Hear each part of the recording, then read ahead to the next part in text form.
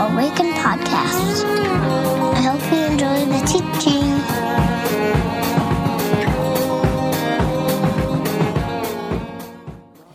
Hi everyone, welcome to Awaken. I'm Jenna, if we haven't met. I'm the executive pastor here. If you are new, a special welcome to you. We would love to know that you were here. You can go onto the website and fill out a connections card. We would love to have a conversation and get to know you a little bit better.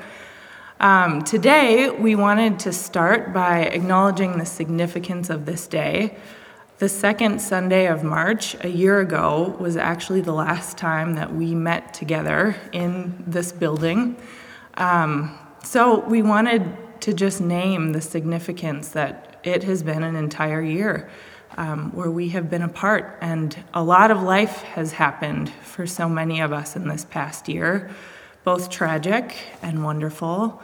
Babies have been born, relationships have changed, loved ones have been lost, dreams have been dreamed about and birthed in a quarantine. So we wanted to just, like I said, start today by acknowledging that our lives have kept going even though we've been apart from each other. But maybe more importantly, we wanted to start by saying thank you. The fact that we are still here, this community called Awaken, is in large part because of your participation. And so I am not going to be able to name everyone, but there are a few who are worth highlighting. I'll do my best to not make this sound like an award speech, but I can make no promises. First, I wanted to thank our staff. We have been having a lot of conversations and reflecting on what church has been, all the different iterations of this past year. Moments of discouragement, sometimes even despair, if we're being honest. Moments of energy and creativity together. But a huge thank you to the staff who have worked really hard. I think something that we have tried to do is, instead of attempting to recreate something that we all miss, we've tried our best to reinvent and to pay attention to what God might be forming in us through a pandemic. To our advisory team and core team, thank you for faithfully leading us and being incredible supports. To people who have volunteered, who have made meals, who have lent expertise, who have made cards, who have checked in on one another, who have played in a band, and everything in between. Thank you so much for showing up and participating. To our worship planning team, which is primarily staff, but these gatherings that have been formed, it's not just one person in a room, it's collaborative. It's asking, like, what needs to be said and how do we need to say it and where do we go from here? To our artists, thank you for lending your voices and your creativity. To those who have participated in any way financially, thank you. It is not lost on us, the fact that we have been able to pay staff and guarantee that income. We have been able to provide multiple gifts from our benevolence fund. We've been able to support organizations through our missional giving.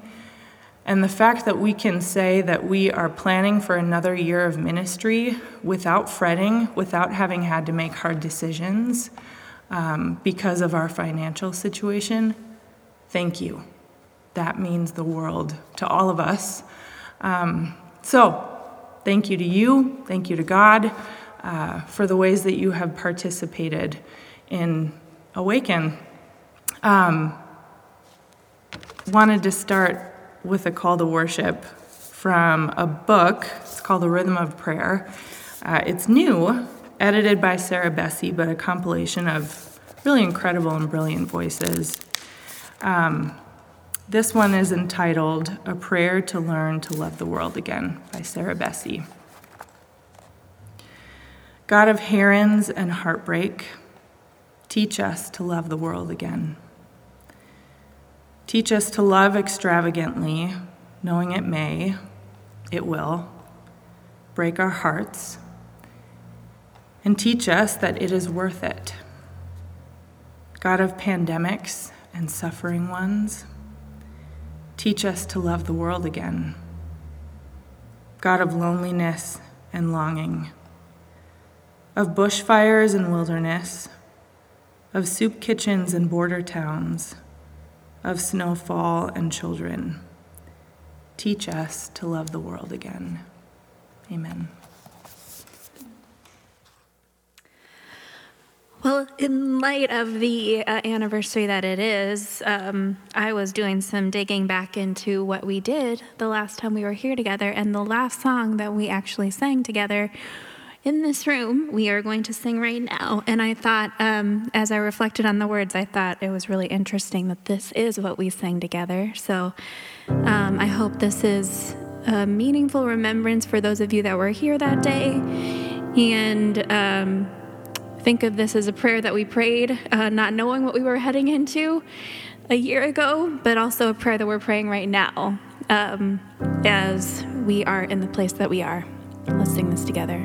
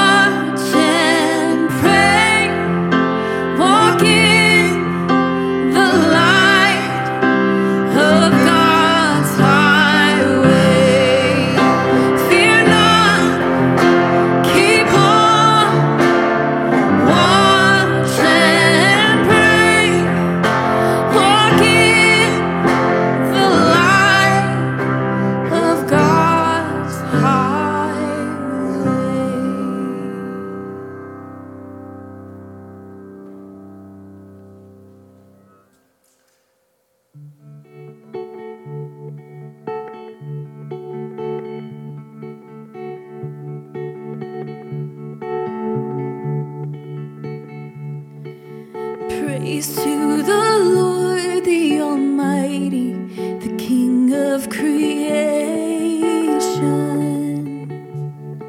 And oh, my soul, praise Him, for He is your help and salvation.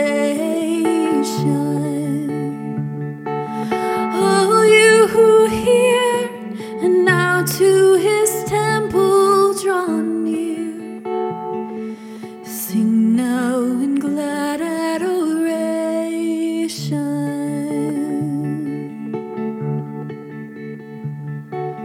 Praise to the Lord, who has fearfully, wonderfully made you, who from the heavens the streams of His mercy descend.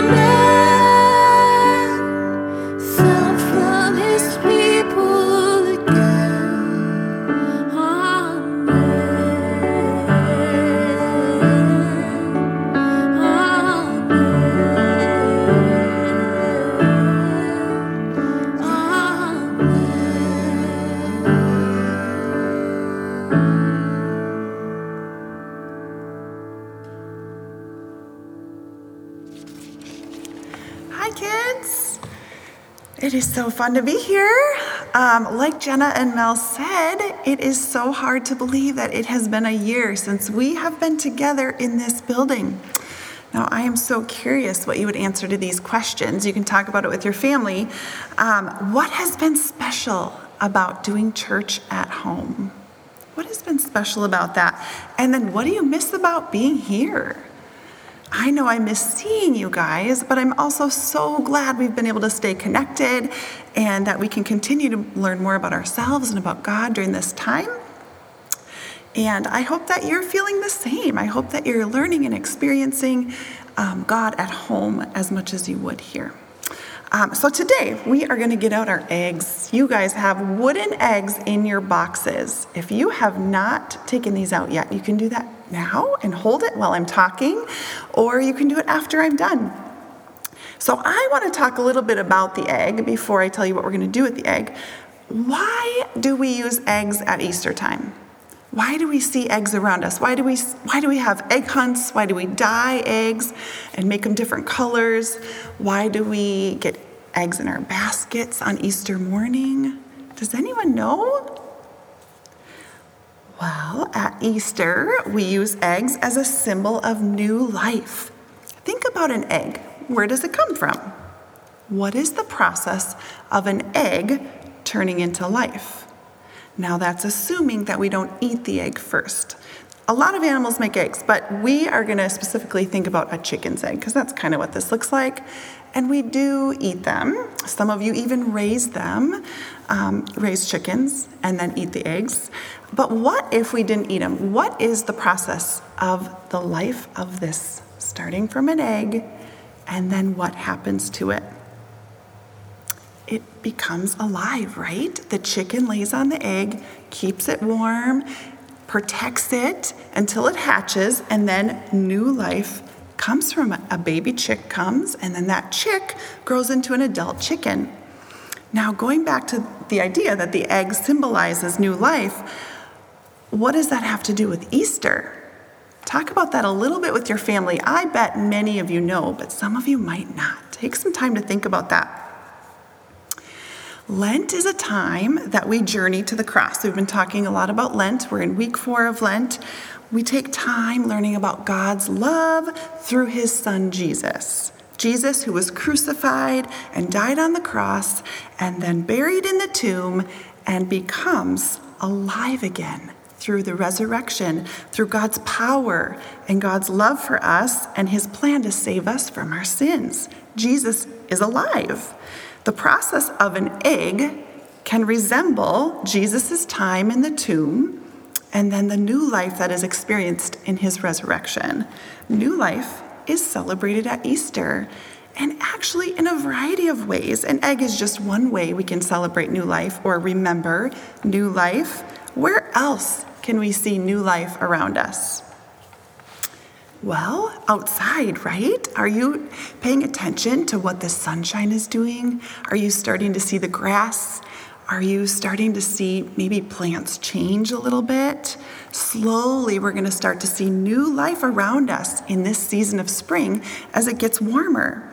The trees are going to keep changing. The seeds and plants that were under the ground and frozen and dead are going to come back to life. There's going to be new life.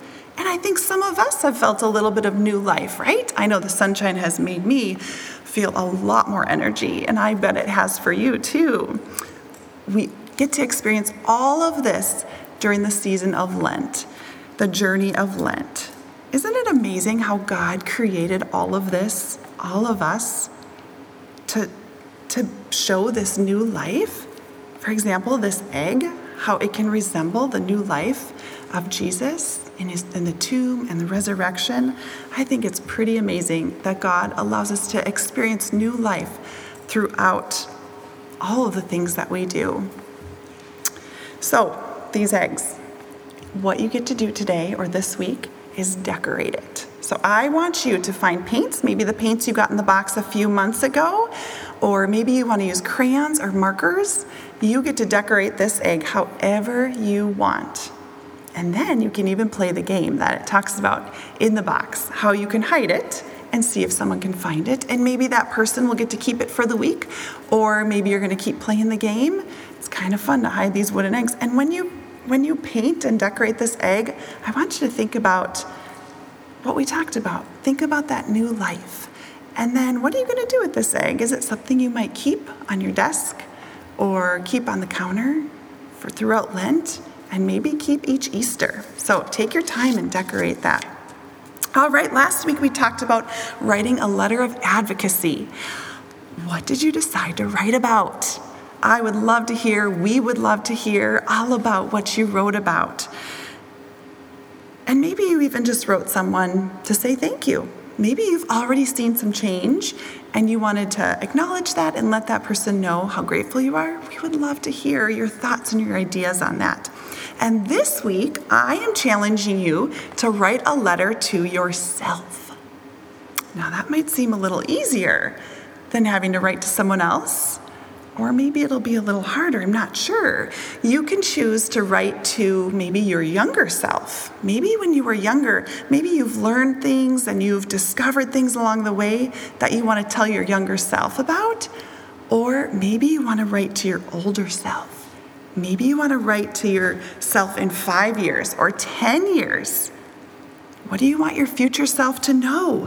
What makes you happy and brings joy? What is hard and you hope you learn to do better in that amount of time in your future self? Or what great ideas do you have about your future now that you don't want your future self to forget? What is inside of you that is excited that you want to share with your future self. Maybe who do you want to be? What values or traits do you have that you want to always have? Remember those affirmations we talked about a few weeks ago? Maybe that's what you want to tell your older self. Write those affirmations again and remind your older self who you are and who you want to be. This book has been a really fun one in our house this month. It's called Little Dreamers.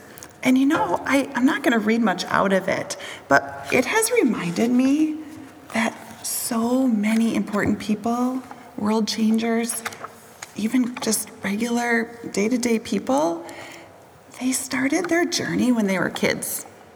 They started learning about whatever they're passionate about when they were kids, or their parents influenced them, or the people around them influenced them. And so I thought it kind of tied in with what we're doing with this letter, because it starts now. We are always becoming. We are always on a journey, whether we're 3 or 10 or 47. We are on a journey, and we are always becoming. And guess what? God has big plans for you. God has big plans for me. God has big plans for all of us.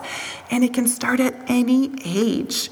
We continue to learn and grow and change and bring light and love along the way. We experience hard things that will make us better, change us. You're all becoming. All of us adults are also becoming, because God is so good. And he doesn't ever stop loving us and changing us and shaping us and showing us the way. So I hope that when you write this letter, you can remember that and think about your future self, or maybe your younger self, and how God has helped us become that, or how God's going to continue helping to become your future self. And then also this week, have fun decorating your eggs, nurturing your plants. And I also wanted to remind you, the Lord's Prayer, keep working on that. And this actual sheet that's in your box, there's enough for each of your family members. I want you to take time this week as you pray this prayer to paint or color or create and make it beautiful. So you can hang it up or send it to someone who you think would love it. But that is why this is on such a perfectly white piece of paper, for you to decorate it and add color and beauty. I hope you guys all have an awesome week. All right. Thank you, Mandy. Let's sing the song of blessing over our kids before we move on. May God give you eyes to see all that is good, all that is good. The courage for anything. May you be strong, may you be strong. May God give you ears to hear his loving voice, his loving voice speaking all around you, all around and deep inside.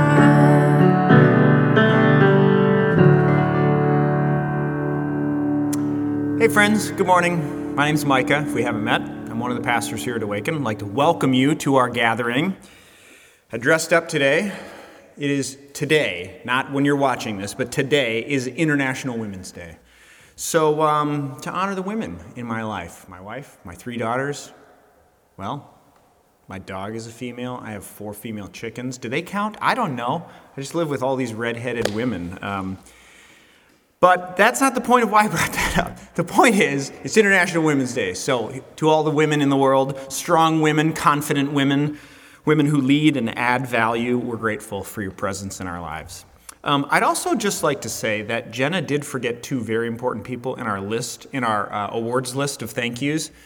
And that is our producer, Nick Eggert, who you never see. Nick is in the back of the room. He's always there faithfully. His sidekick, Toby, is often with him. Toby Groves, not tonight, but Nick and Toby, make all the audio sound as good as it sounds. So thank you to them. And then also to Josie, who is behind the camera. You never see her.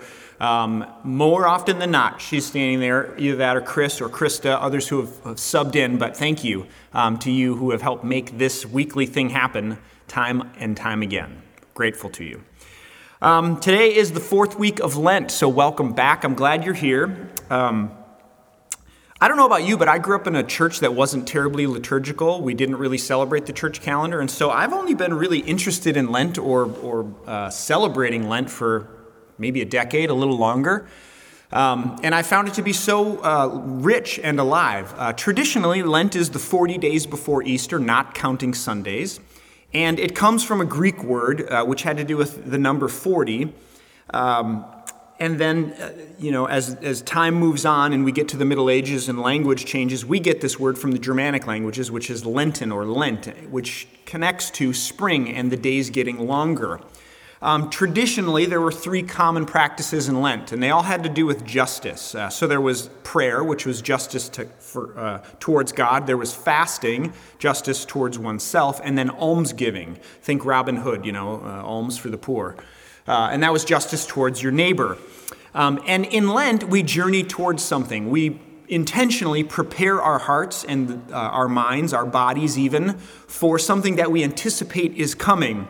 It's often a reordering of priorities and making space for something that we anticipate to come. Think of Jesus, who prepared himself before he went into ministry, spent 40 days in the desert being tempted by the Satan, and fasted for 40 days. And so Jesus himself did this. And so we too take our journey into the desert because we believe that the desert is often a place where God will speak. And we hope to hear God's voice. And so welcome back to Lent. I hope your journey has been going well. We also continue our series, The Power of a Letter. We've been looking at letters written by people to those they cared about who may have been distant from them. I thought about calling this series From a Distance. You guys remember that old 80s, I don't even know who sang that. From a distance. Melody killed that really fast, though. So we ended up with The Power of a Letter, whatever. But in week 1, we looked at Paul's letter to the church in Corinth. 2 weeks ago, some of our own folks wrote letters to our church, which was so lovely. Grateful for that. Last week, we looked at Dr. Martin Luther King and the letter from his stay in the Birmingham jail in 1963. And today, we turn our attention to Maya Angelou's, actually it's a collection of essays called A Letter to My Daughter. Now, some of you might be thinking to yourself, wait a second, Micah, Maya Angelou didn't even have any daughters. And you're right, she didn't. But she did write this book because there were a lot of women around the world who thought of her as a mother figure. And so she wrote this book, a collection of essays, called A Letter to My Daughter.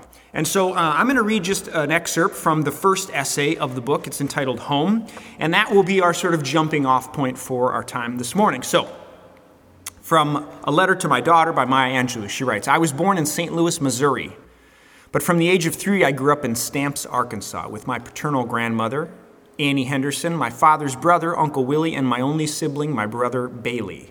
At 13, I joined my mother in San Francisco.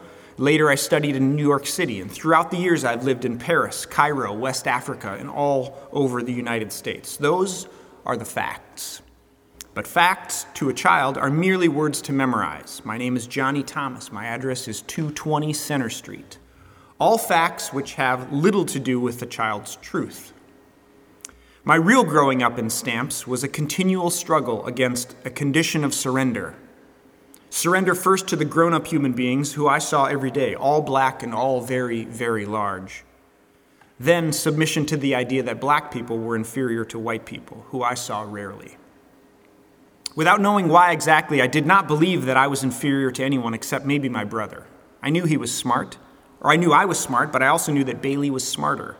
Maybe because he reminded me often and even suggested that maybe he was the smartest person in the world.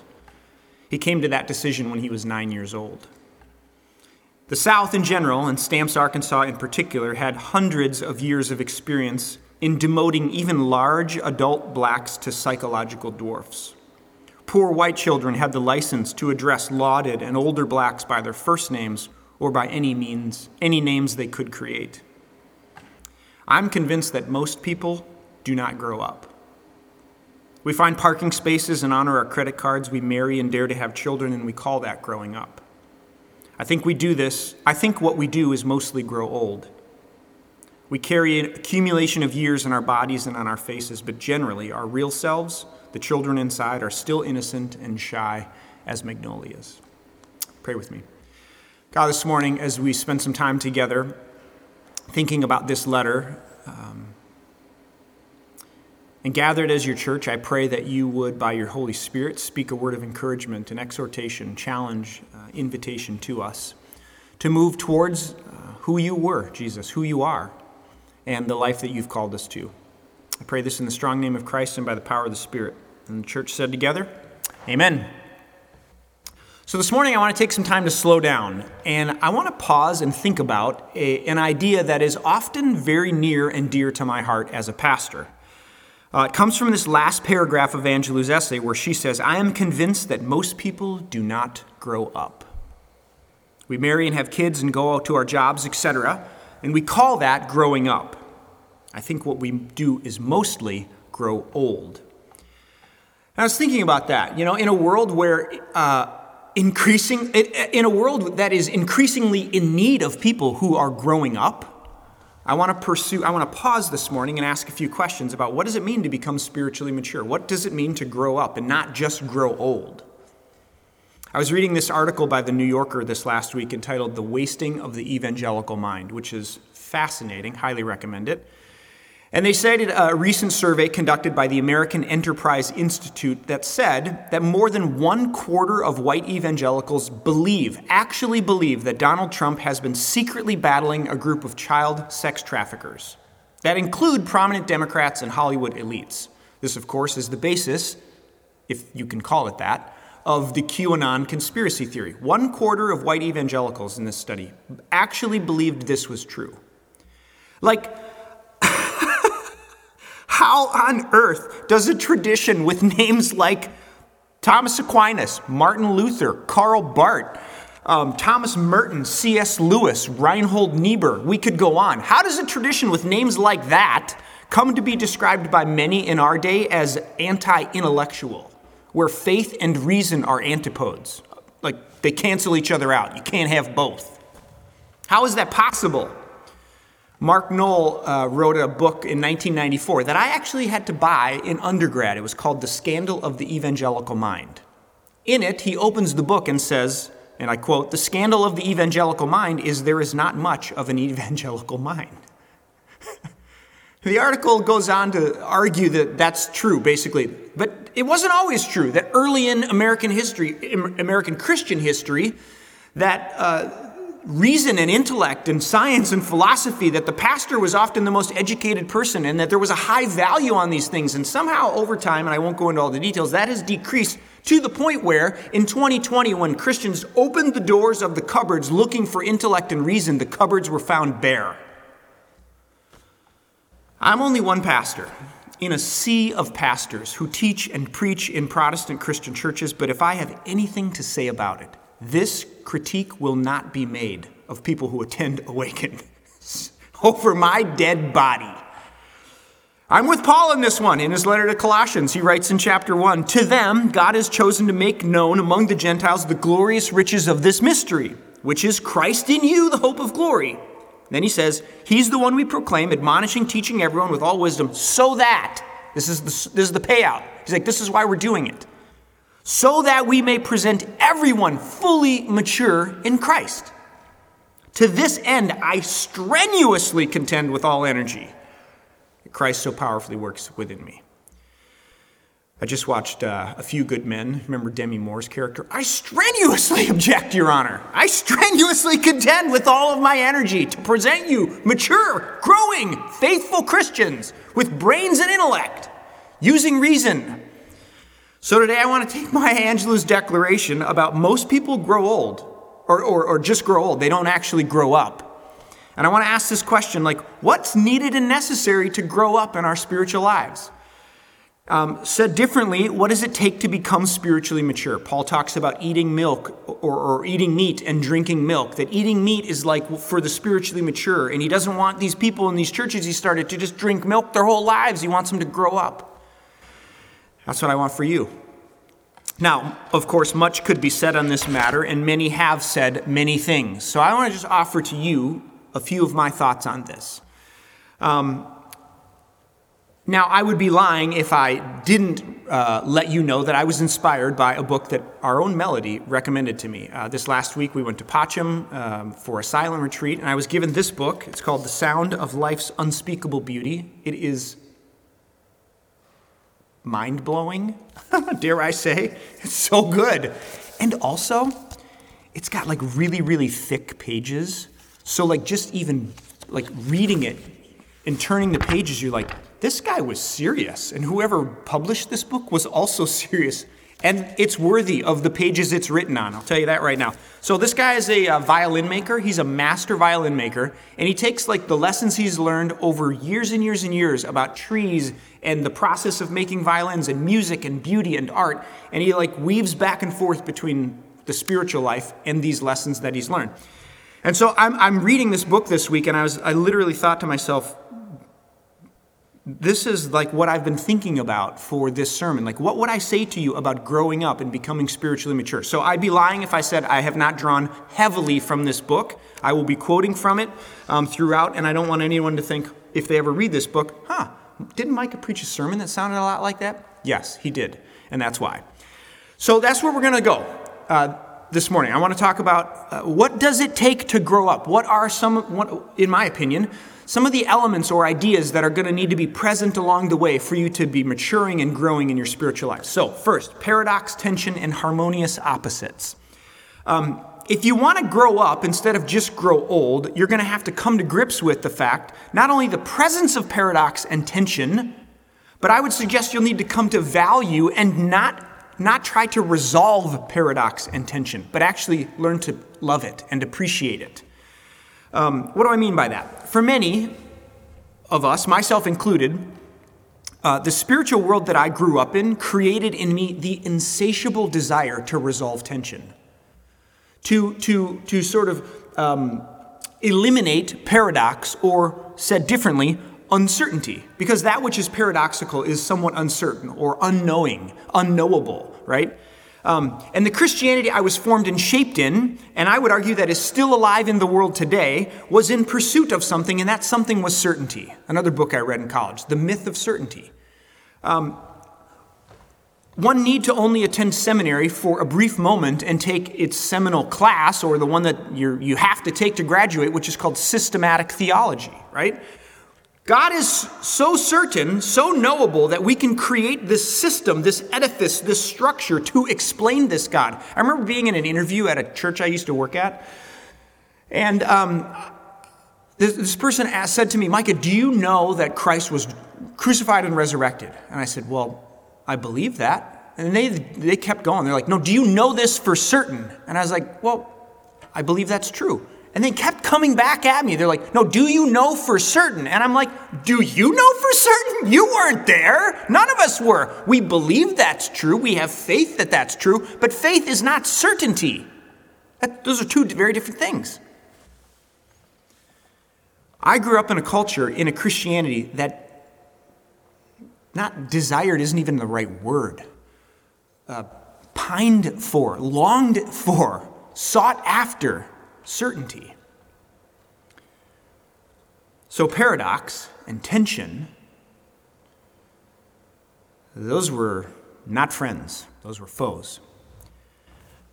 But for something to be deemed beautiful, it must contain the tension that exists between two seemingly opposing ideas. There's this guy that Schlesky quotes, Umberto Eco, in a book called A History of Beauty, and he writes, for the early Pythagoreans, we're talking the Greeks, harmony consisted in the opposition between odd and even, finite and infinite, unity and multiplicity, right and left, male and female, straight and curved, and so on. And Schlesky goes on and he says, we grasp the harmony of opposites not by eliminating one of the two elements, but rather by holding them together in tension. And then he uses this example he calls them harmonious opposites, passion and serenity. So think about somebody who's passionate. They just attack life with vigor. In their pursuit of like dedication and devotion, they feel like they're living into their calling in doing this, right? And then on the other hand, you have a person who is serene. They understand that life can't be wrangled, but only received. They don't have a heart that fights, but rather a heart that waits expectantly. And these two ideas, passion and serenity, seem to be opposites that can only exist in two different people. But what if they're two different strengths of the inner life? One good thing learning to respect the other opposing thing, understanding it as a blessing, a harmonious opposite to be held in tension. Immaturity tries to either place the two opposites on a scale and value them and determine which one is better, and in predictable fashion, the one that wins consumes the other. And then when that happens, passion without serenity is insanity, right? My wife would probably tell you that was me 20 years ago. Zeal with no wisdom. And serenity without passion is kind of like indifference. Or it attempts to meld the two opposites into one. Passion and serenity becomes mediocrity. You see, wisdom and maturity not only allows paradox and tension to exist, but recognizes that beauty requires the presence and value of both, learning when to allow passion to lead and when to allow serenity to lead. The interplay between the paradox, the tension, the seemingly opposite, is the ecotone where beauty and wisdom exists. So growing up and becoming mature is recognizing this fact, learning this fact. So question for you, what comes naturally to you? Like, what do you feel like is your gift, the thing that is your calling, that which comes most naturally to you? And then can you identify its harmonious opposite? Not like it's fallen, when it goes terribly awry, but its harmonious opposite, the sort of the other end of the spectrum, like passion and serenity.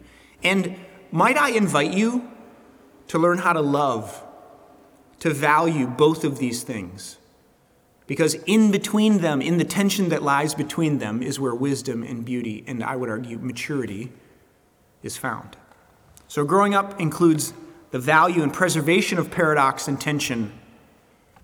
And it also, I would argue, includes learning the value of good questions, or questions in seeking. Psalm 69:32 says, "You who seek God, your hearts will live."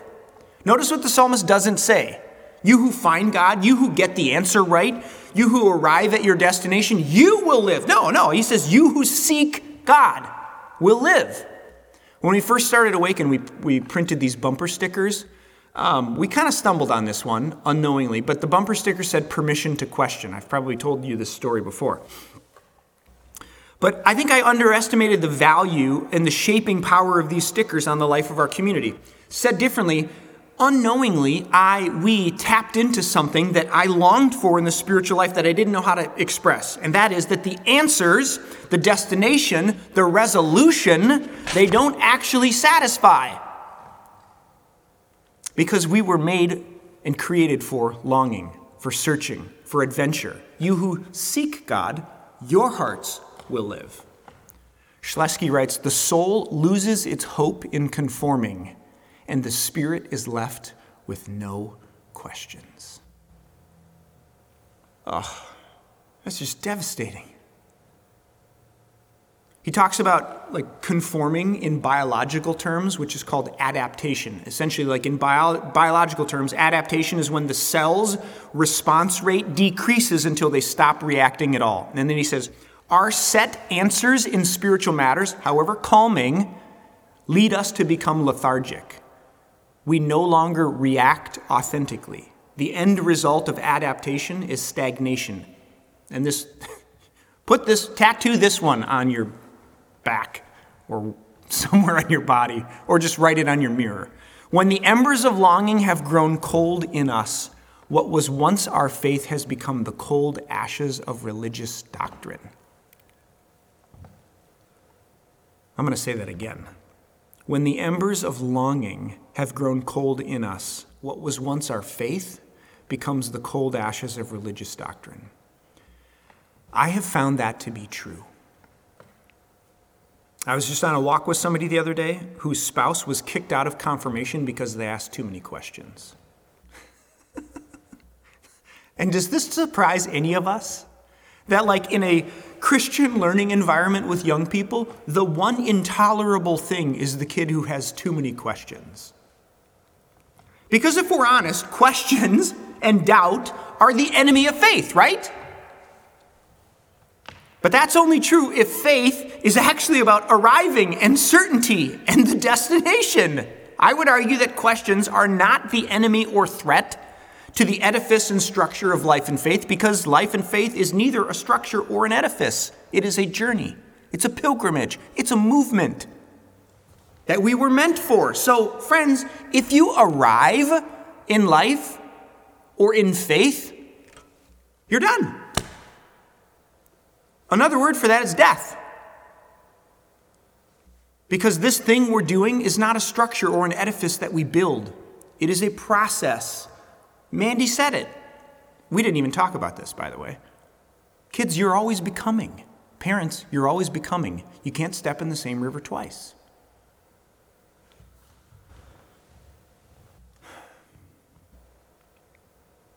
It's fascinating to me in the Old Testament when you think about Israel, in their story in the Exodus, when they seem to be most vibrant and alive, there's a tent of meeting that they have to take down and put up whenever the pillar and the cloud move. So they're constantly breaking camp and putting everything in their backpacks and following the Spirit. And then they camp. They set camp. And then when the pillar and the cloud moves, they break camp again. It's like they're always on the move, and God is alive and active in their midst. So growing up includes learning to value paradox and tension and what seem to be opposites. It includes the value of good questions and the search.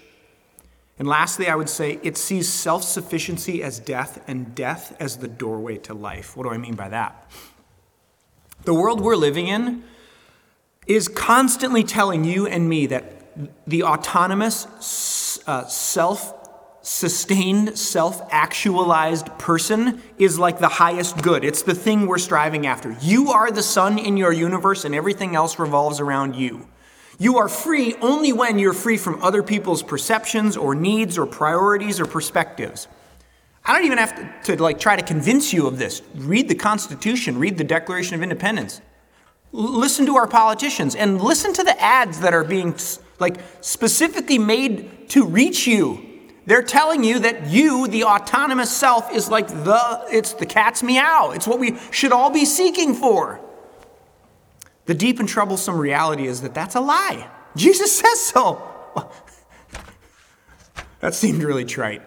The Bible says so, Micah. But actually, in this case, it does. Matthew 16, Jesus says, whoever wants to be my disciple must deny themselves and pick up their cross and follow me. Whoever wants to save their life will lose it. Whoever loses it for me will find it. Maybe Jesus was onto something.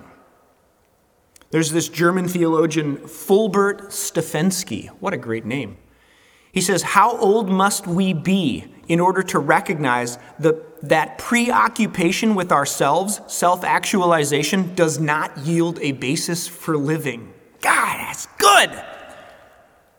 It is the realistic confession that we, in and of ourselves, do not provide our own compelling agenda for life. No, I don't need to be isolated. What I need is brothers and sisters, fathers and mothers, teachers and books and theories and stories to wrestle with and grapple with and to negotiate what is true and what is demanded of me. See, this is the backwards and upside down and counterintuitive nature of the kingdom of God in the way of Jesus. Self-sufficiency and autonomy, it does not lead to life or joy or fulfillment. The world will tell you that it does, and I will just keep coming back to the fact that I do not believe that it does, and I think that the way of Jesus is consistent with that.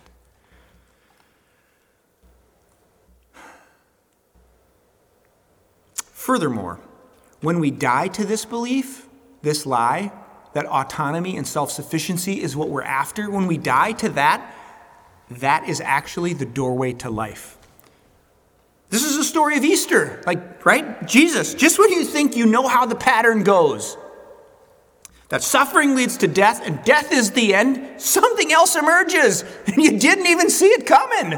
It's Jesus resurrected from the dead. That suffering and death does not lead to the end, but actually the beginning of something. Even nature itself reminds us of this fact, that death is the doorway to life. Think about seeds and trees and flowers and plants all around us, right? Jesus, in the Gospel of John, very truly I tell you, unless a kernel falls to the ground and dies, it remains only a seed. No, but if it dies, it produces many seeds. And not only that, but think about seeds. You have a stack of seeds. Kids, you guys had seeds, and what did you have to do with them?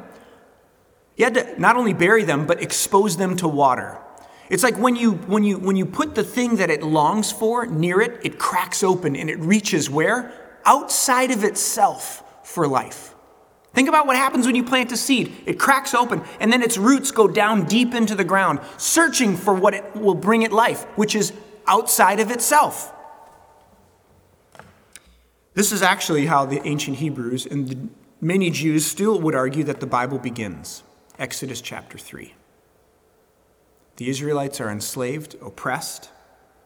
They are longing for something. They are searching. They are thirsting for something, for redemption, for restoration, for God. And they cry out. In Exodus chapter 3, at the end of the chapter, it says that God hears their cry. God knows them, sees them, hears them, and moves. And this is the beginning of redemption in the story of the Scriptures. Maya Angelou posits that most people don't grow up, they just grow old. And my hope, my prayer, what I strenuously work for, is that you would become mature, wise in faith. Some of you have just gotten here to Awaken. Welcome. I'm glad you're here. Buckle up. We're going to the deep end of the pool, friends, because I want good things for you. I want you to be ready to take on this complex and hurting and broken world with the good news of God in Christ. And growing up, maturing, being ready for that task will take many things, but I would argue these three will be included in it. And actually, I don't even think you need to be a Christian to value the things that I've said today, which means they've got to be true. Growing up, maturing, includes learning to value the tension and the paradox that we often find in life, and not to resolve it or to search insatiably for the answers, but rather to live in the midst of that tension and those paradoxes, because there, in that ecotone, is where wisdom and maturity is often found. It learns to value the search and the questions and the wrestling as the whole deal. That's the point. If you didn't know, Israel in Hebrew means one who wrestles with God and man and who is able. The very nature, the name of the people of God in Scripture denotes this. And it learns to see self-sufficiency as the enemy, actually something that leads to death. And only when we die to that belief and that search and that longing and that attempt do we find the doorway to life. This is the upside down and unbelievable nature of the kingdom of God. The question I have for you today is, do you believe that any of that is true? Clearly I do. I've given my life to it. I have found it to be a worthy pursuit, something to actually anchor my life to. I'm a Christian not because I've had some crazy experience with God, but because it makes the most sense to me. And these base level ideas about what it means to grow and learn and be spiritually mature, I want them for you. And so I offer them to you for your consideration. So pray with me if you would. God, this morning, as we take some time to reflect and think about what it means to grow up, not just grow old where we have birthdays and years pass, but where we grow, where we become, where we learn and mature. God, I want that so badly for my friends, for those who call Awaken home. Many who have committed to following Jesus and some who are still asking questions and not sure. God, I want that for them. And so, Holy Spirit, I pray that you would take the words of my mouth, the meditations of my heart, and you would if they are congruent and true, that they would be planted deep in the hearts of my friends, my brothers and sisters. Holy Spirit, that you might illuminate something of this morning, something from this teaching that is for each of us. So in our silence, we turn to you. We trust that you are speaking, that you're not done, that you're still revealing yourself. And so we would ask that you do that now for us, Jesus.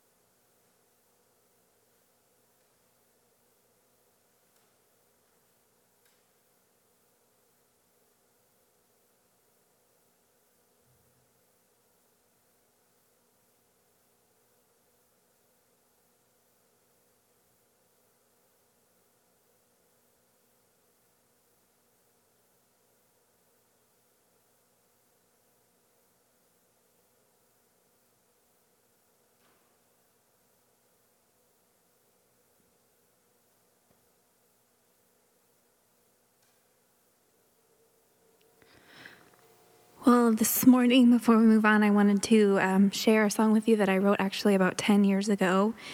And in just listening to just a beautiful message from Micah about a beautiful book that I love dearly as well, I think about what has helped me, what I would have said to my younger self as I grow and mature.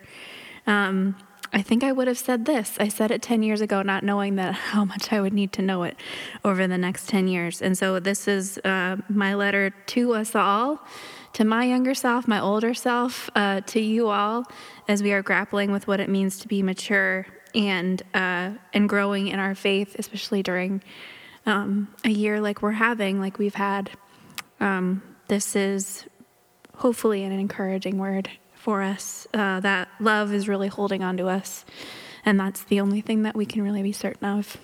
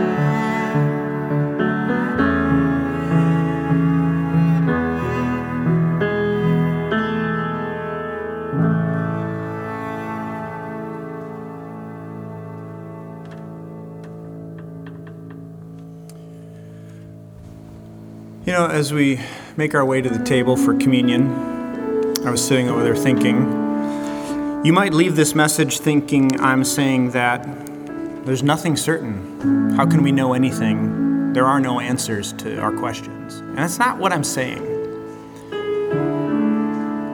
What I am saying is that when I'm led to believe that the answer will satisfy me, I think it's a setup for disappointment. Because I've thought I had answers to questions. And then I learned something new about God, or God revealed God's self to me in a way that shattered whatever answer I had found.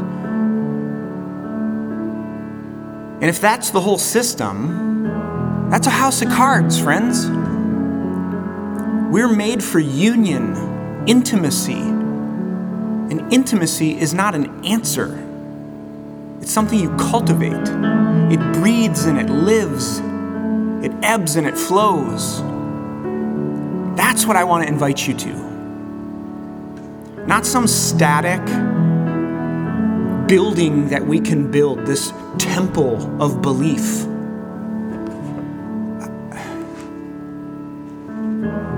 I've tried it and I don't think it's worth it. It doesn't satisfy. That's not what we were made for. So I want to invite you into the mystery, into the sometimes unknown, the paradox, the tension, the seemingly opposite ideas. Because there, when we wrestle with them, I think this is the space in which we're alive. And we're moving, pursuing. What do we know is true? I think what we know is true is what Jesus has revealed to us about what God is like. This is the thing I keep coming back to. If that happened, Jesus actually lived and actually died, and I'm breaking my own rules talking about resurrection in Lent, but then was actually resurrected from the dead, game changer. And what we learn about the divine is that it is infinitely compassionate. And they are infinitely loving. And they're infinitely gracious and redemptive and restorative and kind. And care about justice and reconciliation. This is what we know to be certain about God because we see it in Jesus. So we always come back to the cross. We always come back to the bread and the wine. On the night that Jesus was betrayed, he took bread and he broke it. And he said, "This is my body which is broken for you. So whenever you eat of it, remember. Remember who I was, what I did, how I loved." In the same way, he took a cup and he blessed it. And he said, "This is a new covenant which will be written in my blood for you, a new deal between God and humanity, a new center. And whenever you drink of it, do it in remembrance of me." So friends, as we come to this table, we're reminded that this table is not the church's, but it is the Lord's, the resurrected Jesus's. And Jesus makes it ready for those who love God and those who want to love God more, so if you have a little bit of faith or a lot of faith, have been here often or not for a long time or not ever before, come. You who have tried to follow and you who have failed. These are the gifts of God for the people of God. So come not because I invite you, but because the Christ, the resurrected Jesus, invites you to be known, to be fed, to be put back together at the table. So as you take the bread, I'd invite you to hear these words. The body of Christ broken for you. Take and eat.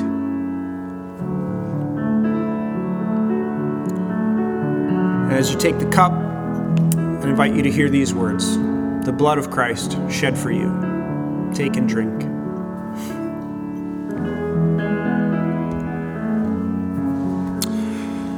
Friends, thanks for joining us. Thanks for being with us. Thanks for worshiping together as one body. A couple things you should know about just in terms of the life of our community, things that are happening.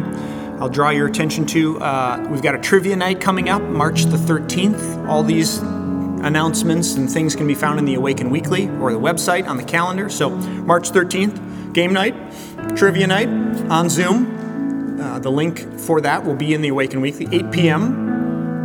Also coming up next Sunday, not today, but next Sunday, worship night. Mel leads that on Zoom, 8:30 on Sunday night. And then last but not least, I want to draw your attention. We partner and have a friendship with a group organization called 40 Orchards. They lead our Bible studies once a month on Sunday nights. And they're leading offering a Seder meal. So if you've never experienced that, this is the kind of traditional Jewish Passover meal that Jesus would have been eaten with his friends when he did that, which is a whole nother deal. But March 31st, so Wednesday of Holy Week, 40 Orchards is offering a Seder meal. And if you're interested in that, you've never done it, it'll be virtual, so anybody can join. And you can go to 40orchards.org and just look in their upcoming events tab, and you'll be able to find information on that. So we wanted to make that known to you that that's coming. Miss you. Looking forward to seeing you. I'll say we're real close this week. We've got some decisions to make, and hopefully next week we'll be announcing kind of our plan to have some gatherings in person, which is exciting. So stay tuned for that. But as you go, receive this benediction, this blessing. The Lord bless you and keep you. The Lord lift up his face to shine upon you and be gracious unto you. The Lord lift up his countenance to you and give you his peace. In the name of the Father, and of the Son, and of the Holy Spirit. The church said together, amen. Grace and peace, friends. See you next week.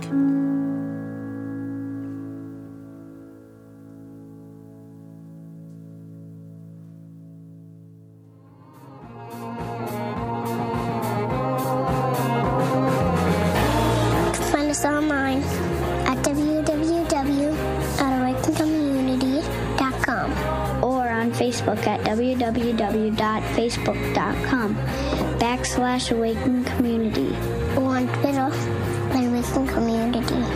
See you next time.